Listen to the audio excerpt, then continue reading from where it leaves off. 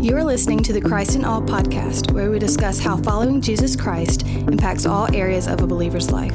Each week, we will answer questions about the Christian worldview in an effort to help both new and mature believers grow in their faith. We hope you enjoy. Welcome to the Christ in All podcast. This is Matthew Smith. Back to the opening the show part, right? Yeah, I get this part again. Yep, right? well okay. done. All right, and with me as always is Chad Hunsberger. Yeah. All right, so we are finishing up our kind of 3-part mini-series on Revelation 20, going through the different views of the millennium, right? Yep. Okay, so we did the dispensational premillennialism, that idea of the rapture that happens before the tribulation, then Christ's return. That's your left behind that's question, the really? one. That's where it all kind of started. Was Are those Left Behind books and movies accurate? That's the viewpoint that they hold to, Right. And so we explained that one in the first episode. Neither one of us really hold to that viewpoint, though. So then in part 2, I came back and kind of shared my thoughts, and that was the still premillennialism, but it's premillennialism post-tribulation, Christ's return. So Christians are here during the tribulation. Christ comes back after that, okay? So we've shared those two viewpoints, but now it is time for you, Chad, to just give us the final word and clear all this up from now on so that everybody's going to be 100% clear on what the book of Revelation is teaching. I'm pretty sure I make it muddier.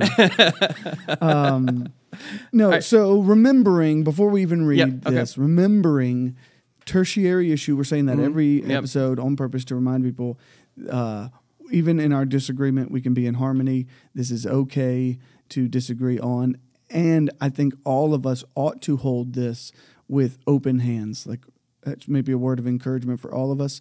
I will not be speaking definitively because I don't think we can. And I think we can have understanding and we can seek to know more. But I think we need to not be so close-gripped with our what we hold. I hope we have displayed that in the way we're talking about it, but I hope for all of us as followers of Christ won't speak with such definitive word that for the last 2,000 years, people who are incredibly godly have differed on it. Yeah. And it is wise for us to be okay with that we're not sure of some things. Okay. All right, well, let me go ahead and read Revelation 20, just a few verses from there, and then I will let you take it away. All right, so Revelation 20, verse 1. Then I saw an angel coming down from heaven, holding in his hands the key to the bottomless pit and a great chain. And he seized the dragon, that ancient serpent who is the devil and Satan, and bound him for 1,000 years, and threw him into the pit and shut it and sealed it over him, so that he might not deceive the nations any longer until the 1,000 years were ended. After that, he must be released for a little while. Then I saw thrones, and seated on them were those to whom the authority to judge was committed. Also I saw the souls of those who had been beheaded for the testimony of Jesus and for the word of God, and those who had not worshipped the beast or its image, and had not received its mark on their foreheads or their hands. They came to life and reigned with Christ for 1,000 years. The rest of the dead did not come to life until the 1,000 years were ended. This is the first resurrection. Blessed and holy is the one who shares in the first resurrection. Over such the second death has no power, but they will be priests of God and of Christ, and they will reign with him for 1,000 years. And when the 1,000 years are ended, Satan will be released from his prison and will come out to deceive the nations that are at the four corners of the earth, Gog and Magog, and gather them for battle. Their number is like the sand of the sea, and they marched up over the broad plain of the earth and surrounded the camp of the saints and the beloved city. But fire came down from heaven and consumed them, and the devil who had deceived them was thrown into the lake of fire and sulfur, where the beast and the false prophet were, and they were tormented day and night forever and ever. All right. Thank you for reading that. I would say some of this question I think was even stirred by a sermon series I preached on the book of Revelation. At the end of last year. And so I want to reread a definition I gave every week during that as a reminder for where I'm coming at when I'm approaching the book of Revelation. I think that helps because people come to that book with different things in mind. And so here's my definition. It's the book of Revelation is a series of apocalyptic visions intended to make known their clear promise of Christ's coming return and eternal reign as a means to offer hope, expect obedience, and inspire worship. So those, remembering this was supposed to offer hope, especially to the persecuted at the time, and even now, this is to still require or expect obedience from followers of Christ. And as you read it, it inspires a worship of our King of Kings and Lord of Lords. So with all of that then makes me kind of think about this passage. When we come to this, there is this is the part of the challenge, okay? Yep. There are two ways to look at the book of Revelation in particular. You mentioned some other passages of Scripture, but I'm going to lean into Revelation here. And there's two ways to look at them. One is chronologically, very linearly, just walk through it. It's an order of events. Sequence of events as it's happening. Think of it like a timeline, right? Or cyclically. Yeah. So thinking about it like, as I have talked about before, but that this is like a spiral, and you're on the spiral, and the more you're in it, the more intense it gets. So I believe that Revelation is a cyclical writing, and that means, let me say this. So if you read it chronologically, you would read it that Revelation 19, Jesus returns, and in Revelation 20, Satan is bound and Christians reign with Christ for 1,000 years. That's just a chronological reading. Yeah, and which, by the way,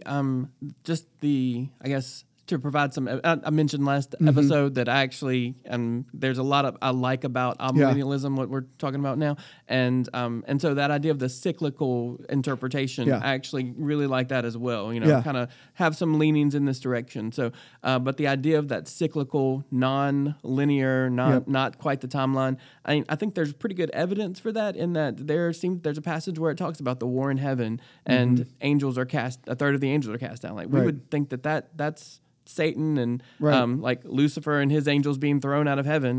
That happens not in the middle of the end times. Right. Happens prior to creation. That's right. And then there's a scene, I think it's this passage in Revelation 12 where it's the woman and the dragon, right?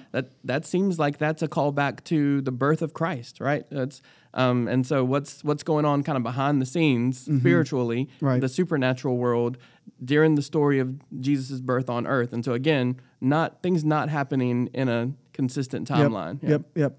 And so this is actually in my cyclical view, in this cyclical view, this is like the same battle, right after the same battle that we see in chapter 16. And so what that would mean is that as an amillennialist, which is like we've been describing. Which, by the way, that A at the beginning of millennial, that's kind of like a negation, un or non. So A, so not millennial, right? Okay. Which means I think we're in the quote-unquote millennium now. Yeah, so there's not the literal 1,000-year period. It's just this span of time that we are in right now. Correct. Okay. And so that leads to the question, okay, is it actually 1,000 years or not? Yeah. Right. So is it a figurative number? And then questions like what and where does this happen? Is this physical resurrection of Christians to reign on earth, or is it spiritual resurrection of Christians to reign in heaven? And I have a quote from David Platt I wanted to read that he shared. This was back 10 years ago. He's read this. But he says, these are just some of the questions in this one passage of Scripture. Then you combine it with the other things we read in the New Testament, and it gets more interesting, which made me think of the last episode. When other parts of the New Testament talk about the end of the world, we read about things like worldwide preaching of the gospel, salvation of Israel, great tribulation, the coming of the Antichrist, potentially a rapture, Christians meeting Jesus in the air upon his return. We think, well, how do all those things fit in with this picture? Well, it's like a jigsaw puzzle with all these different pieces, and we're trying to figure out how they all come together. Right now, all kinds of Christians have all kinds of different pictures at the end of putting together their puzzle. Yeah. And so here's what I would like to say, what I open-handedly think I know now. Right. Today. At this moment. Maybe you'll change your mind tomorrow. Yes. Or later today. Christ came and Satan is bound. Yeah. So only other person in the New Testament to use this phrase of Satan being bound is Jesus in the Gospels in Matthew chapter 12. So the binding of a strong man is described there. So this becomes important. And this is also why I believe, so we are in the millennium. That's a second piece that I'm holding to right now. This is difficult to believe because that would mean that Satan is bound. Then why is there still sin abounding? Like, why is that? Why is it more? And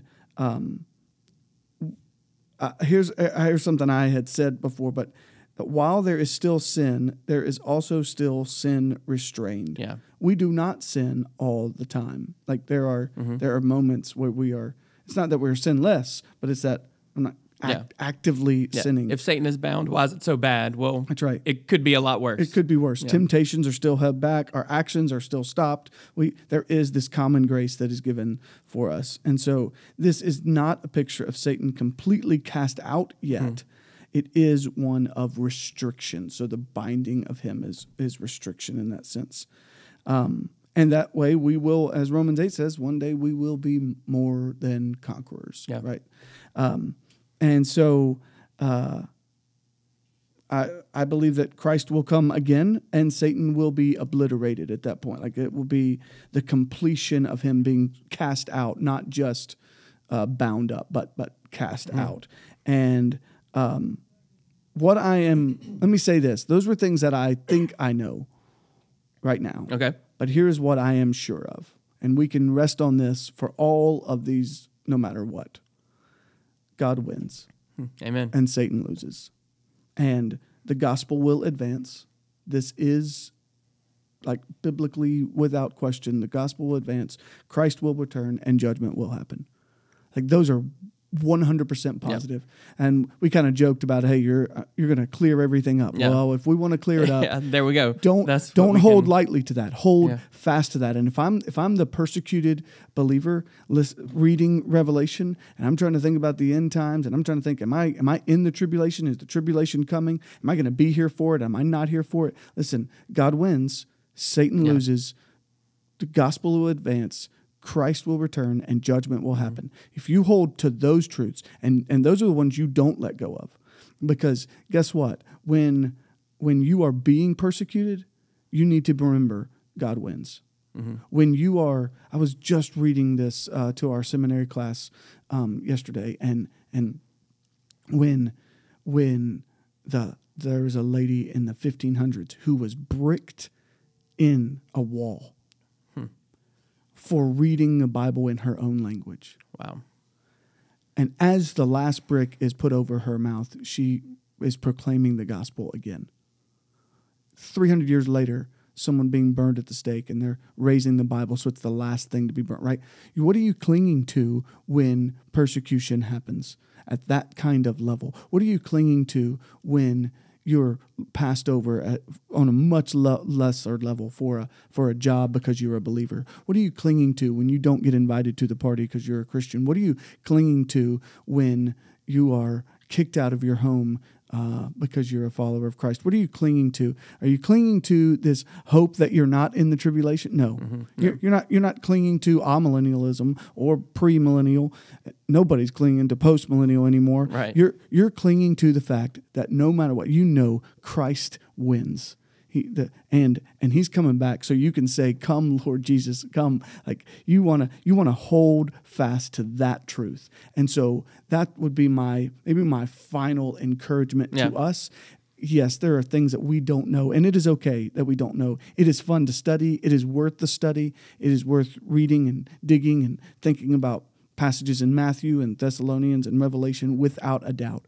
But it is most important for us to cling to the truth that God wins, Satan loses, the gospel advances, Christ returns, and judgment will happen. Okay, awesome. All right. Well, so I guess, like you said, that's what we want to leave everybody with, is like the final encouragement of how we look at this passage of Scripture and throughout the whole book of Revelation, to just accept that encouragement. So that's going to wrap up this episode, wrap up this series of episodes that we've had on this topic. We hope you have enjoyed it. And if you have, please share it on social media. Give us a rating and a review on your podcasting app. And we thank you for listening. Thank you for listening to the Christ in All podcast, a ministry of Colonial Heights Baptist Church in Ridgeland, Mississippi. Together, we glorify God by making disciples of all nations. For more information, please visit our website at colonialheights.org.